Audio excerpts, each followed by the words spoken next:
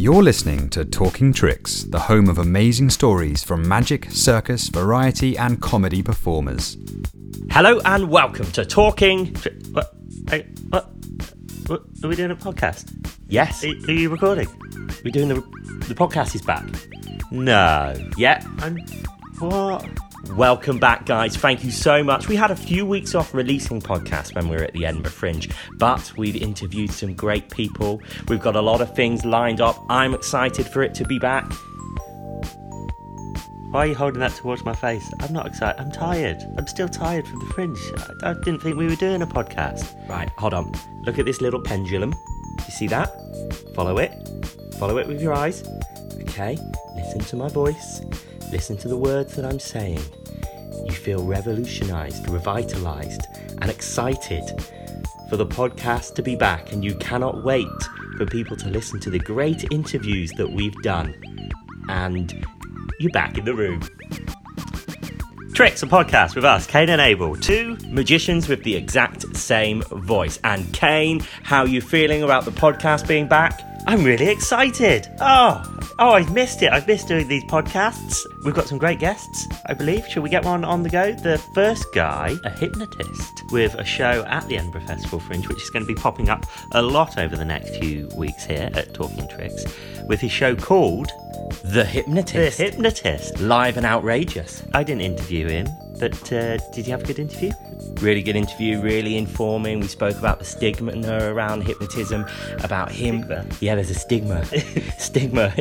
Some people have them in their eyes, right, yeah. And then there's also one surrounding hypnotism. We spoke about that. We spoke about pretty much everything you could imagine about being a hypnotist. And that's coming up for you in a moment. Did he teach you any skills? No, nothing at all. That's a shame. No, I haven't learned anything. Here he is, Robert Temple, the hypnotist, live on Talking Tricks.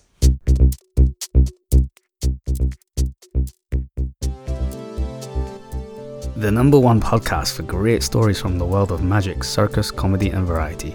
You're listening to Talking Tricks. Joining us now on Talking Tricks is Robert Temple, the hypnotist. We are at the Edinburgh Festival Fringe at the moment. Just. We're getting close to the end. On.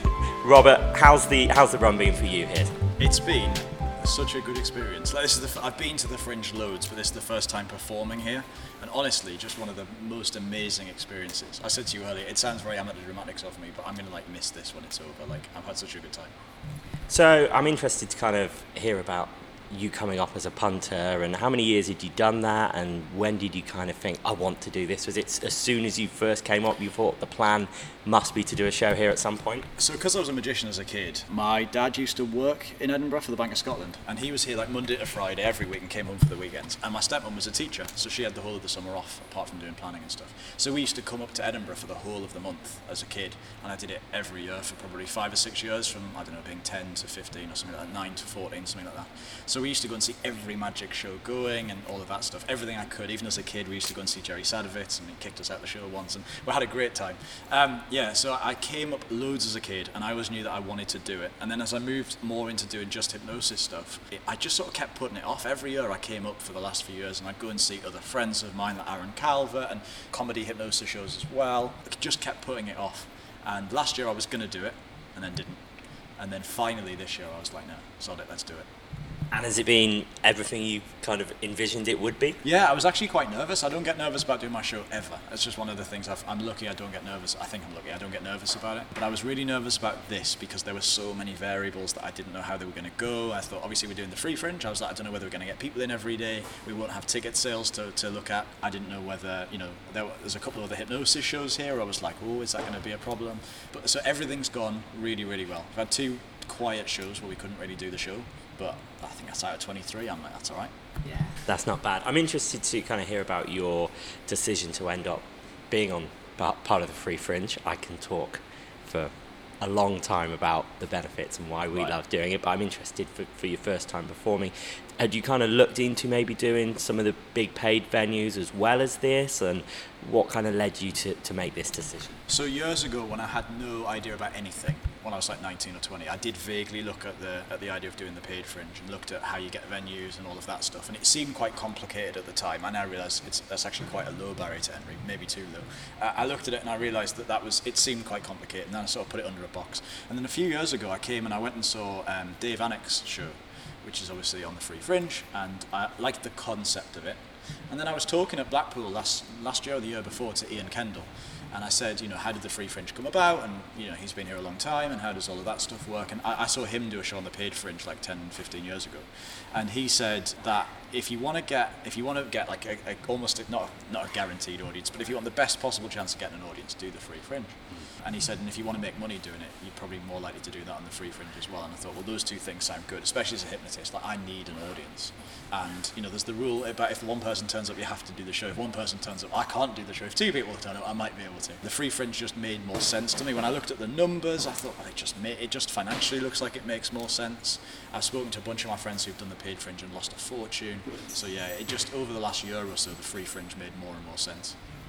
And what were some of your aims then going into this festival? Was it, building in a show? Was it trying to make a bit of money? Was it just being able to say you've done it and you've performed here? What were the kind of key things that you were looking to achieve during these last 3 weeks? So I wanted to not lose money. And it has been profitable, so I'm happy with that. The numbers have stacked up well. So I wanted to not lose money. I wanted to build a bit of an audience. I have this vision that, because I'm touring across the UK, I have this vision that people from all over the UK and the world, but all over the UK will come to Edinburgh. They'll get the chance to come and see the show for free, pay whatever they think it's worth at the end. And then at the end, I obviously plug the fact I'm on tour, and they can look at my tour dates. And we've already had some people message me and say they've booked tickets for one of the shows because they came and saw it here. So that's sort of starting to work. So I suppose it's partly brand building and like building my name and reputation out there as well. And then I suppose beyond that, I wanted to be able to say I've done it, like a bit of an ego thing. And I love doing back-to-back shows. If I can get like 23 shows in go, like that for me is, because every show builds on the one before it. You kind of mentioned your tour. Give us all the details for that, because it's certainly not a case of Edinburgh and then a nice relaxing holiday. You're kind of straight out on the road. Give us the details. So I think it's September the 5th or the 6th we start. It's down in Weymouth at the lovely Weymouth Pavilion. I was there last year, I had a great time. So this time I'm cheating slightly. The idea is that every year I'll write a new show, and in August I'll use the Fringe to break that show in and get it really tight and then take it out on tour. This year I'm cheating because I'm actually doing the show that we toured last year, because the tour's going to mostly new theatres. So the plan is, actually this partly answers the previous question as well, is every year I want to do the Fringe, if they'll have me back, I want to do the Fringe in order to work in new material that will then take on tour. So it starts on the 5th or 6th of September in Weymouth, and then we'll be all the way through until the end of October, finish up in Newcastle, near where I live. Has it been a stressful process booking in this tour, or is it kind of venues that you've maybe got a bit of a relationship with anyway? Has there been a mix of venues coming to you, or have you kind of gone to all of them? I'm interested to know how you kind of booked in this sort of 2-month tour. The reason I started doing a theatre show was totally by accident. What happened was, there's a lovely theatre near where I live called the Tyne Theatre and Opera House, 1,100 seater Victorian theatre, and I happened to know the managers. And I said, right, I want to hire that theatre, put on a show, and I'm going to film it, professionally film it, and I want to use that as a show reel to get booked on ships. And that was the primary reason for doing it. So we hired this venue, we sold something like 700 tickets, which is all the stalls, the Circle and the Upper Circle, so I was happy with that. And then we did the show, and the show went well. I got Russ Stevens came and filmed it, and then edited it down into a show reel, and then I never sent it to anyone. And the reason I didn't send it to anyone was I was sat in the auditorium that day with Kennedy, the mind reader. We were sat, and he helped me write the show. And we were sat there, and I just thought, God, I wish I could do this every day. Like, I love theatre anyway, I always have. And I'd love to be in theatres all the time. And then we'd seen The Illusionists as a touring show. And quite honestly, I saw this thing, and I saw there's a bunch of magicians that the first tour, nobody's ever heard of any of them. And a load of illusionists, it's just branded as The Illusionists. I think this could work. So I said, if I had a show called The Hypnotist, I think it could just work. People know what that is. They know what they're buying into. There's nobody else doing it in theatres. So I thought, let's have a go. So I said, right, next year, I'm going to book in 10, as is last year, I'm going to book in 10 theatres. So I started emailing loads of random theatres around the country, totally random. And a bunch of them replied, and then so many of them replied, I thought, sod it, let's see if we can do some more. So it ended up being 17 dates across the country. Some were good, some were horrendous. We had to cancel a couple. I'm quite open about that. And that was it. So I had such a good time, and that project as a whole, I was like, there's something about this, I want to keep doing it. So this year I said, okay, great, in that case it makes sense. I'm just going to do this batch of shows in August, have a week off, and then start doing it through September and October. And it just sort of felt natural, so I wrote out to the theatres that did really well last year, said, can we come back? And they all said, yeah. And then I wrote to a bunch of new ones. I've worked with a tour booker as well, who's like booked into some of the venues I couldn't get into myself.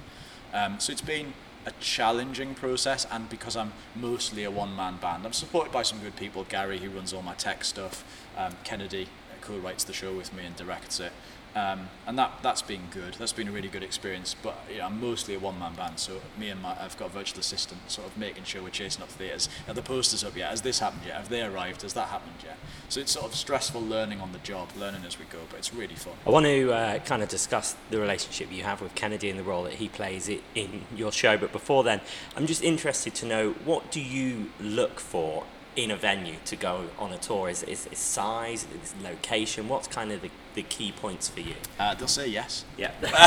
They'll say yes is number one. I want a theatre that's more than 200 seats. So like, I haven't got this ego about I'll only play 3,000 seater theatres because I can't fill them. For me, if I can get 200 seats in a room, that's going to be good. Any less than 200 is going to be a little bit too small, so I tend not to do some of the smaller art centres. There's a couple that are good, but about 200 seats. But having said that, Weymouth is 900 and something. Another theatre, the Grove Theatre in Dunstable, that's something like 900 and odd as well. And they've been really nice, because the truth is we didn't fill them last time. We sold a few hundred seats, but we didn't fill them.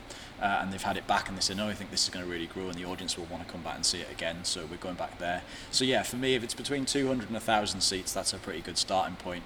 Other than that, I'm not really too picky. I found shows in the Midlands really hard to sell. Just for some reason, anywhere around the Midlands, we're struggling to sell tickets. So I'll maybe stay away from there. Just a bizarre thing. Well, I'm from the Midlands, so I can say it's because they're obviously all miserable bastards. You can't say, but I can't. That's interesting. I suppose there's a lot of live music does well in the Midlands. I don't know if people are more into that kind of stuff. Maybe, yeah. So you mentioned Kennedy a few times. What's the relationship between the two of you? So we've been mates for about 17 or 18 years, and he's very creative. Obviously, produced loads of magic and mentalism stuff for that community. And when I started doing the show, he always used to say, oh, but it's just crap. It's just the same as everybody else is doing it. Like, there's nothing new here. It's like a Paul McKenna tribute act. It was like, kind of the honest criticism that he gave me. And the truth is, I'm not very creative, so I'm good at looking at what other people do and adapting it to me. But I'm not, and I think improving it a bit. But I'm not very good at creating brand new ideas. So it was a few years ago when we decided to do the tour. I said to him, do you want to come on board? Do you want to help me write the show? So create new sketches or put twists on old sketches and pull it together and make it something a bit different. And we wanted to have like big screen projections and cool lighting effects. So we started it sort of as a project together, as a bit of a business thing. And we have a lot of fun. So we spent last year, we spent a couple of months writing the show and then rehearsing it, just me blocking out the show and everything, and then took it on tour. He came on tour with it last time, and then he came up to Edinburgh now just to check on it and make sure I'm still doing it right. So we have a lot of fun writing it and putting it out on the road. So you've done magic before, and being a magician before. I'm interested to kind of hear what the key differences are, I suppose, between writing a good magic show and writing a good hypnotism show, the kind of similarities and the main differences between the two. The bit that I think with creating a magic show, I think that, so coming up with the plot for the effect, or in a hypnosis show, the plot for a routine, is quite different. So coming up with a plot for, if I could do magic, what would I do? It's quite an easy question to ask. You can sort of, because, all right, we're limited by method. But at the same time, you've got this whole world of imagination to explore and say, okay, well, great, what would happen? And you've got some physical objects to start with. So, okay, I'm probably going to do this as a coin routine, or it's probably going to be something else. With a hypnosis show, believe it or not, despite the fact that we're not limited by method, it's really hard to come up with something that is funny on stage when people do it. So we had the first version of the show that we put out to a couple of small venues as a sort of test, previews and stuff. There's some stuff in the show that we thought was hilarious, and it just didn't get a response at all. We also have to waive a little bit of judgment, because the first routine tends not to get belly laughs, it tends to get like shock and amazement. It's a bit like stunned silence in a magic show. It doesn't sound as impressive as a huge round of applause. But the first time somebody does that first thing, so in this show they all become orchestra conductors, and the minute they first start to conduct that orchestra, the audience don't laugh straight away because they're actually just amazed that it's happened. So you have to get that out of the way. But apart from that, sometimes there was some stuff we did in the show and it just didn't get laughs. Or we had to really work at it for ages till we realised actually that's just not funny, or it's creepy, or it's weird, or it's wrong. So coming up with stuff that people can do on stage and is funny appears to us to be harder than creating the premise of a magic trick. Yeah, one of the kind of things I kind of think of when I think what it would be like to be a hypnotist, the audience, their role in it is so big. And in a magic show, you might have someone up and they've got to pick a card and show it around. And, if they forget the card, you're fucked. Right. But it seems to me, in a hypnosis show where, the people that are coming up are so important to the show that there can be so many different opportunities for kind of that not to go exactly according to plan. Is it, how reliable are they? So that's true. And the other thing about a magic show, of course, is if somebody forgets the card, you can always turn it round. They can pick a different one. You can just make fun of it, put them in a different direction. And with a hypnosis show, you can't. So the truth is, at this run, we've had 2 shows we just couldn't do because we didn't have enough people in. And I'm always dead honest about the fact that sometimes hypnosis shows fuck up and things go wrong. And any hypnotist that says they've never had a show where nobody got hypnotized is either lying or hasn't done enough shows. Because it happens it does happen. It is one of those things. And on a small scale, I used to do summer seasons in Kos, and we did, at the very start of the season, we had some shows in hotels where there were 12 people in the audience, and there was more people on stage than there were left in the audience. But I wanted the money, so I just did it. And sometimes they went so well, and sometimes they just didn't. So it is wholly reliant on the audience. Most of the time, it is a numbers game. Most of the time, if you have a decent-sized crowd, like here, we haven't had less than 70 or 80 people in most days. Saturday last week, we had 300 people in. So it sort of varies, but as long as you've got that sort of audience numbers, your statistics are good on your side as long as you know what you're doing. But I like the challenge of the fact that every day is different. So it's a bit like, I don't know if you've noticed, but you've noticed improv has taken over the Fringe this year. Improv is everywhere. Everything's improvised. Harry Potter improvisation, crime scene improvisation, all this other stuff. And the big play of that is, of course, nobody knows what's going to happen. Audience are going to turn up and stuff's going to happen. And the hypnosis show has the same thing, obviously. I don't know. I know what I'm going to get them to do in theory, but I don't know how well they're going to take to it. I don't know who's going to volunteer. So I like the thinking on your feet of it all. Do you ever have issues with kind of people that are hypnotized and then kind of during the duration of the show they maybe come out of it, and then there's an issue of do they play along and act, or do they just sit there and not do anything? That's something else I can imagine might be a bit of a challenge. Yeah, so I will, as quickly as possible, if I notice it, get rid of anyone who's playing along. There's a lot of hypnotists have this vision of how it doesn't matter. If they've got their eyes closed or they've got their eyes open and they're doing the thing they're supposed to do, that's all right. And I kind of don't think it is, because I've seen hypnosis shows like that. And if I can tell somebody's playing along, and you can't always, but if I can tell somebody's playing along because they've got a little smirk or whatever, I will get rid of them. Mainly because I know at some point there's a fair chance I'm going to ask them to do something they just will not do. And then I'm going to look like an idiot. Whereas if I get rid of them, well, I knew that was going to happen and I got rid of them. So I would rather whittle down the stage and keep really responsive people. So yeah, it is a thing. And you do get people who, on the way out, they say, do you know what, I was really hypnotized for that first 10 minutes. But then after that, when you asked me that thing and I remembered my name and then suddenly I was just sort of out of it again. It does happen for sure. But again, it's such a small percentage of people, it's usually all right. The easy answer is probably going to be constant, but how often and how much do you kind of have to keep going back to people to make sure they're in the right frame of mind for you during the show? So most hypnotists spend their entire show behind the row of volunteers, walking back and forth behind the chairs. I spend 90% of my time in front of them because I prefer, and audiences have commented on it, weirdly, lay audiences have commented on it, that they can tell that it's the confidence I have as a performer to just stand and face them, not paying attention to the people behind me. The truth is, I'm constantly looking in peripheral vision, constantly glancing over just to make sure. I'll stand in front of somebody if I think they're not going to do this as enthusiastic. I'm quite a safe hypnotist in that respect. If I think this person's not going to respond as well as the rest, I'll stand in front of them so that all of the attention is on the other people. Their friends and family will try and bend around and see them. But for the most part, I'll stand in front of the one that's not going to respond as well so that the audience get a focus on the people who do. So yeah, I'm constantly looking, constantly checking. I'm very careful to make sure I'm 99.9% sure they're going to do a thing once I've given them a suggestion. And if I think there's any doubt that they won't do it, I'll skip it and give it to somebody else. Just because, again, people won't do stuff that's against their morals and values. They won't sometimes go as far as others. So yeah, I'm constantly checking for that as well. When it comes to kind of crafting your show with, like, for example, to compare it to Magic, because it's easy for me to compare it to Magic. With our show, we want to have as many kind of wow moments, but then as much humour along the way to that overall big wow. With kind of hypnotism, is it a case of the initial people going under gets that kind of wow reaction and then it's all comedy for the rest? Or what's your kind of aims with sort of emotions and feelings that you want the audience, it's still in the seats, to feel? So one of the reactions I get a lot, which surprised me in the early days, but I'm glad about it, is people come up and they say, and do you know what, you were really funny as well, because I want them to, so the first beginning of my show, I try and, I'm not that worried about the fact that, for example, here, where we've only got an hour to do the show, the first 30 minutes of that is me being on stage trying to be funny and then getting volunteers up and hypnotising them, and then the second half, 25 minutes, is me doing the funny bit and then waking them up at the end. That seems like a long time to some people, but I like it because I think it's important that they get to enjoy me as well as the people who are doing crazy things. So I suppose I want to make sure that people are laughing and having a good time for the first 15 minutes, so that by the end of it they hopefully like me, hopefully. And then we get people up, and then I do the hypnosis bit, and that's where it gets serious, like you said, and then we get into the comedy bit. I have tried in the past to inject some sort of serious moment into the show. And I remember, I think it came from a conversation with Luke Jamay about how he tries to sort of like move his audience, make them feel something in the show. And so there is a thing I came up with years ago by accident where you can stop somebody from breathing. So you can take control of their breathing, slow it right down, speed it up, and then stop their breathing. A bit like the pulse stop, but with breathing. And it works pretty much 100% of the time with anybody, regardless of whether they can be hypnotised or not.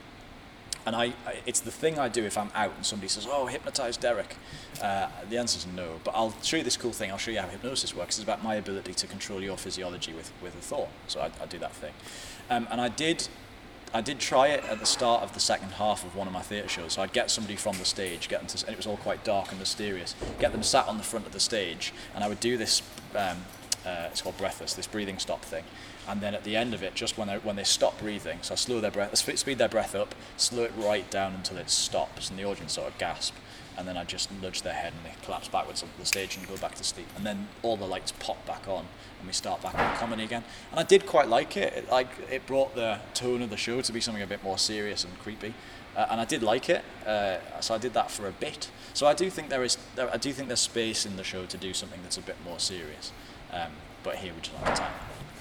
What's the public perception towards hypnotism and hypnotists at the moment then? Is it, because I know there's probably been some negative stigmas attached to it along the lines. You mentioned Paul McKenna, he's kind of the Paul Daniels of magic, really. Of course, you say hypnotism, that's the name that people think.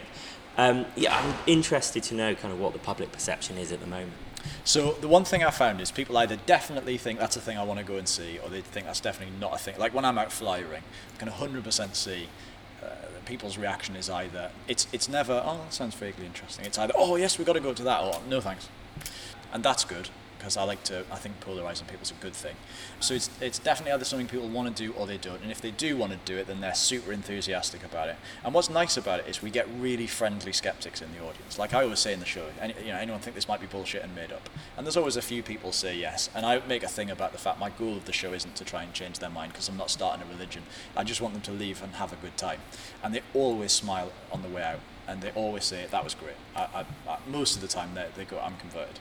People come to the show knowing roughly what to expect. Sometimes there's some shocked faces because some of my jokes in the opening are a little bit edgy, and that's what I try and do. So sometimes there's some shocked faces while they settle into my personality and my character. Mostly it's pretty good, I think. Again, it's sort of tarred with what I consider to be like the end of the peer type stigma, if you like. But I'm trying to slowly drag it back into the 21st century as much as possible. The way that magic's had a real, resurgence over the last 10 years, 10, 15 years. I want, what the Blaine effect from however long ago that was, 20 years ago. I'd like to have that effect on hypnosis really, and make it a bit more mainstream. There's loads of people, because I'm 32 now, and there's loads of people who will come and see the show who are like 18 to 22, 23, and they've never seen a hypnotist before. Because there's not many of us about anymore, and most of them are older, So yeah, I'm just trying to be the guy that makes it a bit more current. How do you do that? So I think it's about changing what it looks like. So for example, a really simple thing, most people who've seen a hypnotist before will have seen them do the locked hands test, and then they make people fall backwards onto the stage. So most of the time, I don't do that. I just changed it for something else, created my own thing called the seesaw induction, started teaching it as well. So I did that for a bit, and now that's the only induction I usually use in the show. The other day, as an exception to that, I did the hands lock and the fall back for a few reasons. But most of the time, so first of all, change functionally what it looks like. I wanted to get rid of all of the old hypnotist jokes. So, a bit like magicians have got, no, not that, and the clean hand, or you right the first, that stuff. There's the hypnotist equivalents of that. So I wanted to get rid of as much of that as I possibly could. So rewrite, there's some stuff you legally have to say, like don't volunteer if you're pregnant or asthmatic and all that stuff. So we just rewrote the jokes around those things. Okay, what else is funny about being epileptic or asthmatic, and how do we make that a bit edgy and funny? So just started to rewrite all of that stuff. And for me, it's just about making sure the routines are a bit more interesting and a bit more visual. And then, of course, having a big screen allows us to have projections and videos. So I had like a cool thing with cogs on it and a pocket watch swinging back and forth while I do the hypnosis bit. So it looks a bit more punchy than most shows as well. I wanted to create a show that you couldn't do in pubs. So like I used to do, when I was 17, 18, I did the pub circuit massively. Which is well and truly dying out now. But I wanted to be the show that a pub can't really hire me because I can't take the show there. I wanted to create a pub that was a show that was a bit more of an immersive experience. And how kind of hard is it, or has it been, to discover what the public's line is with regard to what you can and can't do to volunteers? I'm sure there's kind of things that it's too far, and to get that humour right, I imagine must be kind of quite tough and a fair old learning curve to get there. Yeah, so there's a few things I've discovered. I decided in 2009 that I wanted to do mostly like adults only, 18 plus, offensive hypnosis, and I started branding the show that way. And the Manchester Council tried to ban me from performing, so that instantly gave me the ability to say the hypnosis show they tried to ban, which has ever since been on all the posters. And so, they failed, but they tried. What was their reasoning for that? So what happened was, in 2009, I hired the Birdcage Cabaret venue in Manchester to film a DVD.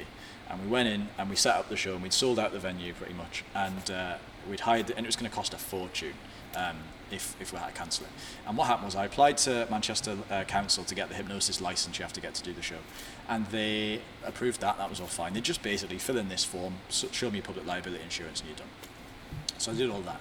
And about a week before the show, I got a call from this woman called Jeanette, who was the head of licensing for the council. And she said, just to let you know, we're going to have to revoke your license. And I said, why? And they said, well, because it's an adult show and you didn't tell us that in the application. And I said, well, you didn't ask. And what happened was, a licensing officer had walked past the venue and seen the poster. And it's got 18s only, not for the easily offended, XXX rated hypnosis show. And reported this back. So she said, it says in the application form, please describe the nature of the hypnosis. And I have a stock answer for that. It's a group of volunteers will be safely and gently relaxed into a relaxing hypnotic state before, and that, I've described the hypnosis there, not described the routines or the suggestions or any of that stuff. Anyway, so Manchester Council's licensing team said that they were going to speak to the legal team, get them to deal with it, and they said we're going to revoke the license. So I panicked because I was going to lose like 6 or 7 grand. And I could just call it Equity, and I have to say, massive big up to Equity. Their legal team just made some phone calls and made it go away. They said, no, you just can't do it. And they made that go away. She did send some licensing bodgies down that night time to watch the show, on the basis that if I broke any of the laws, they could take me to court on it. So we were just really careful. So I knew I wanted to go the edgy route. And so one of my possible problems was, I spent a lot of time doing big university shows. So every September I used to do a freshers tour, so we do like 18 or 19 universities, and they were always amazing because the students are up for anything, and we did loads of stuff. So the end of the show was, it's an old thing, and I kind of combined it together in a newer way, but all the guys would strip off down their boxer shorts, all the women would have orgasms all the girls would have orgasms on stage, and never had any blowback from the universities or anything. It was always fine. And then it was last April, I did the theatre tour, and we opened in Yeovil, and did the show, and it all went perfectly well, finished with the orgasm thing. And the following day, we drove up to Dunstable, which is where the next show was, and I got an email from the theatre manager from the night before in Yeovil, and he said, listen, just to let you know, we've had this from an audience member. And I knew somebody had walked out of the show. But she said, just to let you know, we've had this email from an audience member. Just to let you know, it's not a problem on our end. We're perfectly happy. We think the show was what you advertised, so that's fine. But we just thought you might want to know. So I said, okay, fine. So I read the email then. I read it to Kennedy, who was with me, and I read it to Gary and Darren, who are the tech guys on the show. And it basically said that orgasm thing, shake a woman's hand, give her an orgasm, was sexual assault. So we had this long debate. I did a Facebook Live about it, and I brought it up with anyone who watched on Facebook. And I said, so what do you think? Comment below. And it's a skewed view, because most of the people watching are my Facebook friends who've seen the show and like it. So they were mostly, fuck off and all this to the woman. And we didn't take it out of the show. I just kept going for a bit. And the bit that confused me was, and it took me a while to get my head around, I thought there are definitely comedians doing worse material than me without getting the knockback that I'm getting. And then I realised the difference between telling a joke about something you shouldn't joke about, like rape or paedophiles or whatever, or murder, is very different to making somebody experience something, because now it's like a whole new level. So that was a big lesson for us. And I mean, this is my 17th year of doing it, so I'd have been doing it for 16 years then.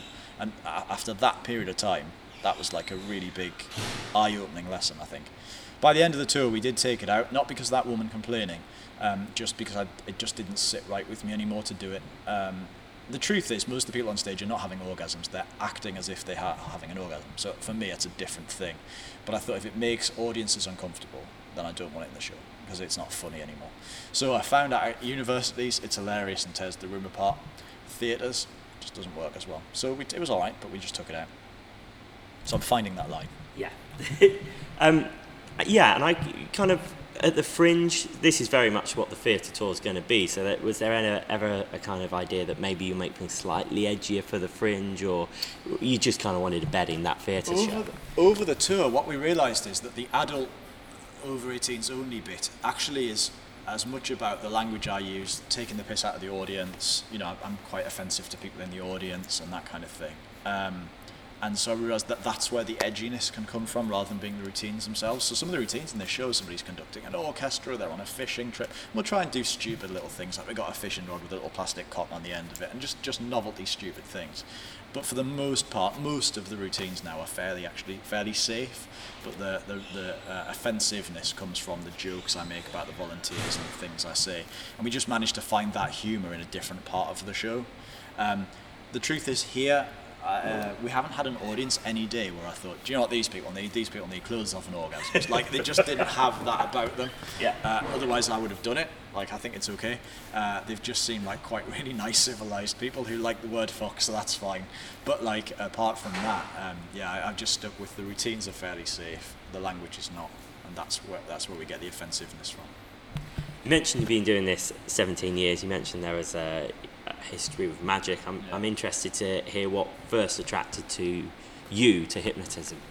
So I started doing magic when I was 5. I was like most of us, I think, probably the shy, nervous kid who didn't quite fit in, and I was crap at sports and just didn't like anything. I was terrified of everything. I was the least confident person imaginable. And I found magic by accident. I saw a magician at a kid's birthday party. Parents bought me a magic set. Started doing magic. Took it really seriously. Got a finals of the Young Magician of the Year competition. Did a Dove act. Got beaten by Paul de Beck. Damn it. And I was convinced that magic was what I was going to do for a living. But about that time, when I was 14, I'd have been 14 when I did Young Magician of the Year, I think. And when that happened, I saw a hypnotist, and then I saw some of Paul McKenna's old reruns on Bravo. And my dad came in and he thought, it's probably all bollocks though. My parents were the most supportive parents when it comes to the fact that if you want to be a magician, be a magician. Don't worry about being a pilot or a doctor or anything like that. If you want to be a magician, then they're supporting me all the way. And so they were really pushing me to do as much as I could to pursue a career in entertainment, which was great. And then over a period of time, I started learning hypnosis. I bought some DVDs off the internet from the controversial character Jonathan Royal. Learned all of that stuff, actually hung out with him and got some additional help. When I was about 16 and a half, I just turned 17, decided I wanted to start doing the show. So I contacted some pubs in Newcastle and said, do you want me to come and do a show? And I went out and tried it, and it went really, really well. Never hypnotised anyone before, I just sort of learnt the motions of it. Went out, did some shows in Newcastle for free, loved them. The pubs booked me back.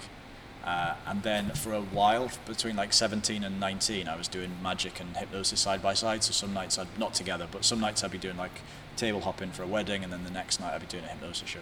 And it got to a point, I still love magic now, but it got to the point where I woke up in the morning of a close-up gig and I thought, oh shit, I've got to sit and hollow out 15 kiwi fruits and I've got to go up to tables, and I just didn't want to do it. And I lost the buzz for doing it. I was doing a restaurant that night or a wedding or something, and I just didn't enjoy it very much. And whereas I woke up in the morning and I had a hypnosis show and I was like, yes. Now initially I could have put that down to the fact that hypnosis was newer, because I've been doing magic a lot longer. But it just never went away. And the other thing is, totally honestly, I realise I'm a distinctly average magician. In a pool of magicians, I'm distinctly in the middle. There's loads of us. I'm not very creative, so like I'm not doing anything particularly different. And I couldn't find a way to make... I knew I wanted to do stage stuff, and I couldn't, apart from classical dove magic and stuff, I couldn't find a way to get something on stage that was any good. I would just be ripping off John Archer or you guys or somebody. I'd be in somebody else's act because I couldn't find that. And then with the hypnosis stuff, I just sort of naturally found myself able to be funny better and being able to enjoy it more and do something that was a bit different. And there's not many hypnotists about, so I knew I was instantly swimming in a much smaller pool. And because there's quite a bit like there is with like ventriloquism or scopology, it's quite a secretive barrier to entry with hypnosis. Like a lot of people won't tell you how it works or what it is. So I decided I wanted to dig into it a bit more and be one of the few that did. So, and that was the decision really. I'm interested to follow your career from between 17 and 19. You were doing the pubs. I'm interested to kind of know between then and now, kind of where were you able to play your trade, and is it always been your job, or did you have to ever supplement it with something else? I've never had a job. What happened was, so I started doing that, and I was doing everything from kid shows to weddings with magic. Really busy as a kids entertainer, actually. Probably doing, believe it or not, 6 to 8 parties a weekend, having a great time, and then weddings on the night time, and then so when I made the decision to go full time with hypnosis stuff, it was when I was about 19. And I got offered, there's a guy from Gateshead called Adam Knight, a hypnotist, came to see the show here a couple of weeks ago actually, and he got offered a summer season in Kos, which he was married with kids, couldn't do it. Rang me, said, do you want this? And I said, yeah, definitely. So I went out to Kos. It was an English family who owned a cabaret bar out there called Two Johnnies, and they flew me out there and they said, right, we'll give you 2 nights of work a week, 3 when it's busy, but we'll also take you around the island, it's not very big, around the island, and we'll introduce you to the equivalent bar owners in the different resorts, as long as you promise to only work our bar in this resort, which was Cardamona. So I said, okay. So I went over there. I knew I had 2-3 nights work a week, and they took me around and they took me to Kefalos and all these different places around the island, and said, and very quickly, just the other cabaret venues booked me up. There wasn't a lot of entertainment there. There was me. There was a guy called William who's an Elvis tribute. There was a Roy Chubby Brown tribute act and a comedian called Brian. And I think that was probably everybody. And they slowly drifted off over the next few years. I think there was only me left in the end. And there's a singer called Mickey Malibu, and he was still there till the bitter end. So I had the summer of my life, and it changed me as a person. I went over there. I didn't really drink when I went over there. If I had a Smirnoff Ice, that was a heavy night for me. And then three or four seasons later, I'd made so many friends and had such a great time. In that time, I put 1,000 shows under my belt, and I was like, Christ, I'm 22 and I'm 23 and I've done 1,000 shows now. It got to the point where I was like, I feel ready to come home and do something else. So I got to the end of that last summer season. I knew I was getting too old to keep going, so I came home. Had to start again from scratch. So I started doing the pubs again for a bit. And then in conversation with some of my magician friends who were doing a lot of corporate work, I realised the money was there. So I thought, great, how do I do corporate gigs as a hypnotist? That was a really hard battle, so I had to try and overcome that. It takes a very specific type of company to hire a hypnotist. Usually it's if they've got a more manual labour trade, like engineers or that sort of thing. So I started pursuing that, but I realised the easy money for me was at universities. So freshers, they have a big... So I probably did 70% of my annual revenue in September. And then the rest of the time doing a gig a week, maybe 2. So it gave me the chance to experience entertaining rowdy British tourists in Kos, coming home, doing really stiff, hard corporate gigs here. Some of them were really hard. Like if there was a board of directors for something, that was tough. And then doing universities as well. So that's mostly been what I've been doing since then. And then again, the last couple of years, that's merged into. I realised I prefer doing a show where people have bought a ticket or they've come to see my show rather than me being interrupting at some event. So I'm trying to push in that direction now. That's definitely kind of where Ed and I want to be as well. It's much nicer when people have made you're their decision for the night. Right, exactly. They've made the decision for it. What are the kind of short-term, long-term goals then? I suppose is it building this touring theatre repertoire, or is there other things on the horizon?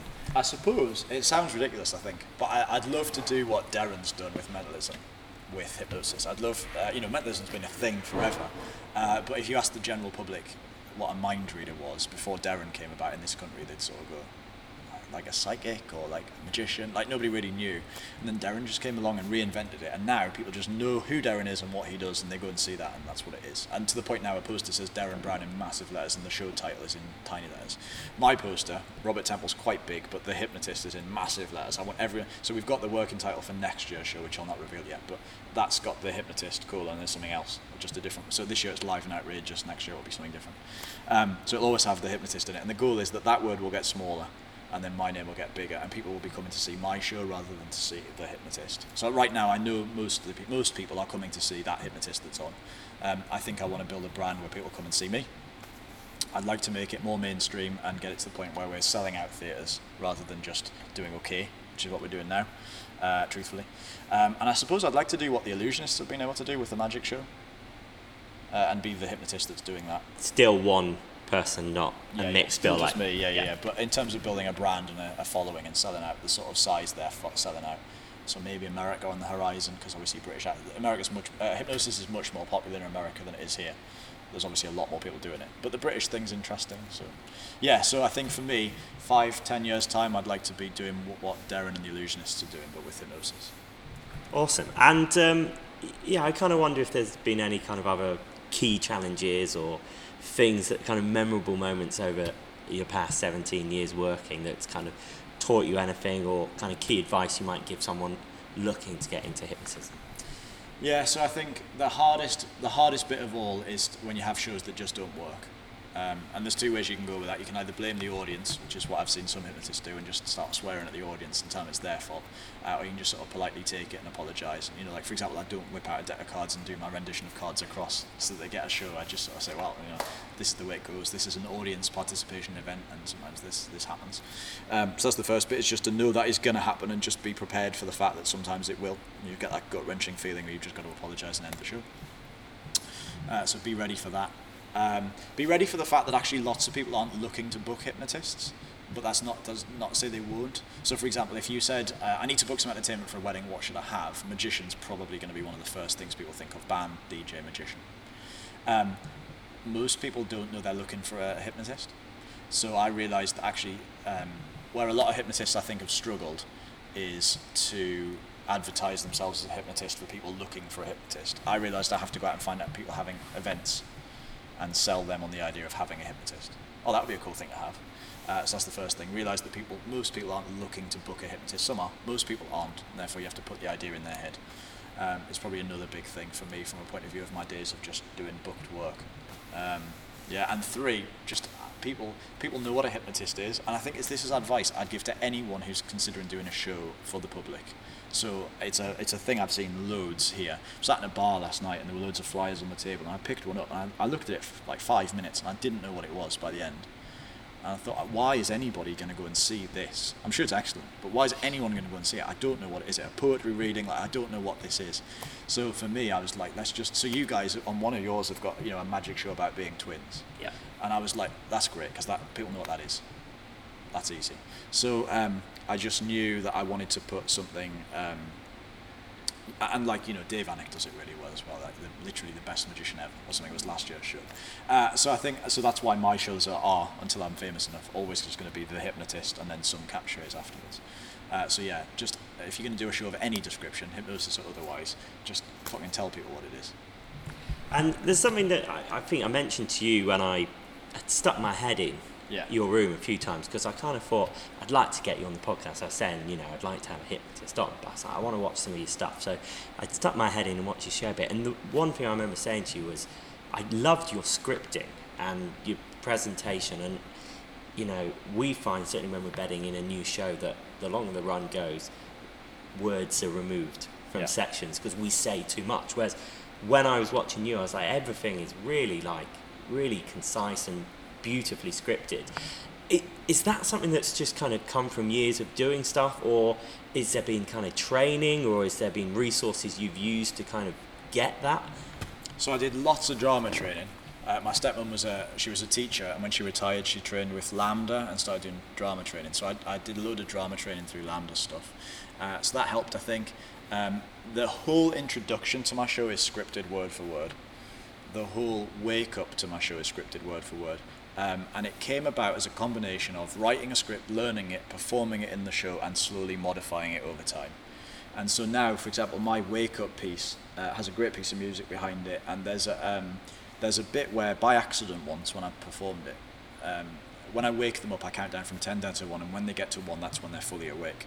And in this piece of music, it's called Poppy Holler, when I started saying that once by accident, I said, and everybody on the count of 10, and suddenly there's this like amazing, like enlightening sounding bit of the track, and suddenly I thought, shit, I've got to try and time that, so that happens every time, because now it's the lovely build up, and then I start counting down from 10 down to 1 as there's like this sunrise piece of music. We've even got a sunrise on the screen now that rises behind me, and so that was an accident. And so I thought, right, I've got to pay attention to when that's coming up next time, and then I've got to just try and time my words so it makes it fit. And now, without really thinking about it, that just fits really nicely. So yeah, it's a combination of rote script learning and then refining it over a period of time, realizing there's some stuff. So I actually stumble over my words more than I want to. And one of the things I noticed I said is, there's a bit in the show where I say, just to double check, you're all fit, well and healthy, you're all over the age of 18, you've all come up here of your own free will. And I realised every time I said, come up here of your own free will, those words just merged into each other. You've all come up, and I ended up tripping over it. So this, actually in this run, despite the fact I said that forever, in this run I've changed it to be, and you've all volunteered of your own free will.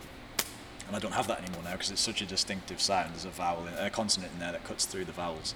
So yeah, so it is just a constant case of like trying to refine it as much as possible. There's some stuff like I used to, and Kennedy beat some stuff out of me as well. There was some stuff I used to say like, before we can get you nice and relaxed, nice and hypnotised. And he pulled me to one side after the show and said, what's nice and hypnotised? Just hypnotised, isn't it? Like, get you nice and relaxed, get you hypnotised. So that changed. So just words like that. There's some sort of, I have some really bad words that I drop in, so I say so all the time, so that I know I need to get that out of the show. Yeah. You've mentioned loads of performers during this conversation, which is great because it tells me that you are inspired and influenced by loads of performers and that you enjoy watching other performers. But who are some of your biggest influences? And I imagine this might be across magic, variety, hypnotism, all sorts. Who are some of the biggest inspirations to you? I think, so I grew up watching Paul Daniels' stuff, and he was a really, really great, he gave me quite a lot of advice and help and stuff, so Paul Daniels definitely. When Darren burst onto the scene, I was still quite young. I remember going to see the first ever tour before he'd really become famous. He was selling a big theatre, but he wasn't doing a week in one big theatre. So Darren's been a massive influence. So whenever I'll go and see Darren every year, and I'll always go, okay, great, how do I take that principle and apply it to what I'm doing? So without nicking it, how do I take that idea? How do I take a thing that makes an audience feel that way and put it in the show? So his style of humour, I remember in the first ever show when he did the pound coin in the hand thing, before everybody did that, he did a joke about, have you got a pound, sir? Buy yourself a comb. And just sort of that slightly like charming but attacking. So I think because I'm quite camp, what do you know about this? Because I'm quite camp, I can get away with saying stuff that some people might not. Like there's lots of people say after the show, loads of people think I'm gay, and I think that gives you an extra element of, you can almost be ruder to people if that's what they maybe think. That's an interesting thing. So I took ideas from Darren's humour originally and tied that into it. I really love watching Luke Jamay. He gave me a lot of advice, loads of advice when I started doing the theatre show, because obviously he was doing it before the theatre tour. He was doing it before I was. So from a business perspective, Luke gave me lots of help. So Luke is a really big inspiration. From the Fringe point of view, Dave Anik was probably one of the big players in getting me to do this. Just watching him do it, and thought, I can see why this works. Watching money flood into the bucket at the end of the show. But loads of inspirations, mostly from magic, I think. I love Cirque du Soleil, everything they do. I love the theatricality of everything. I suppose from a business perspective, anybody who's able to create a brand like that, or like the Illusionists, is again a really big inspiration as well.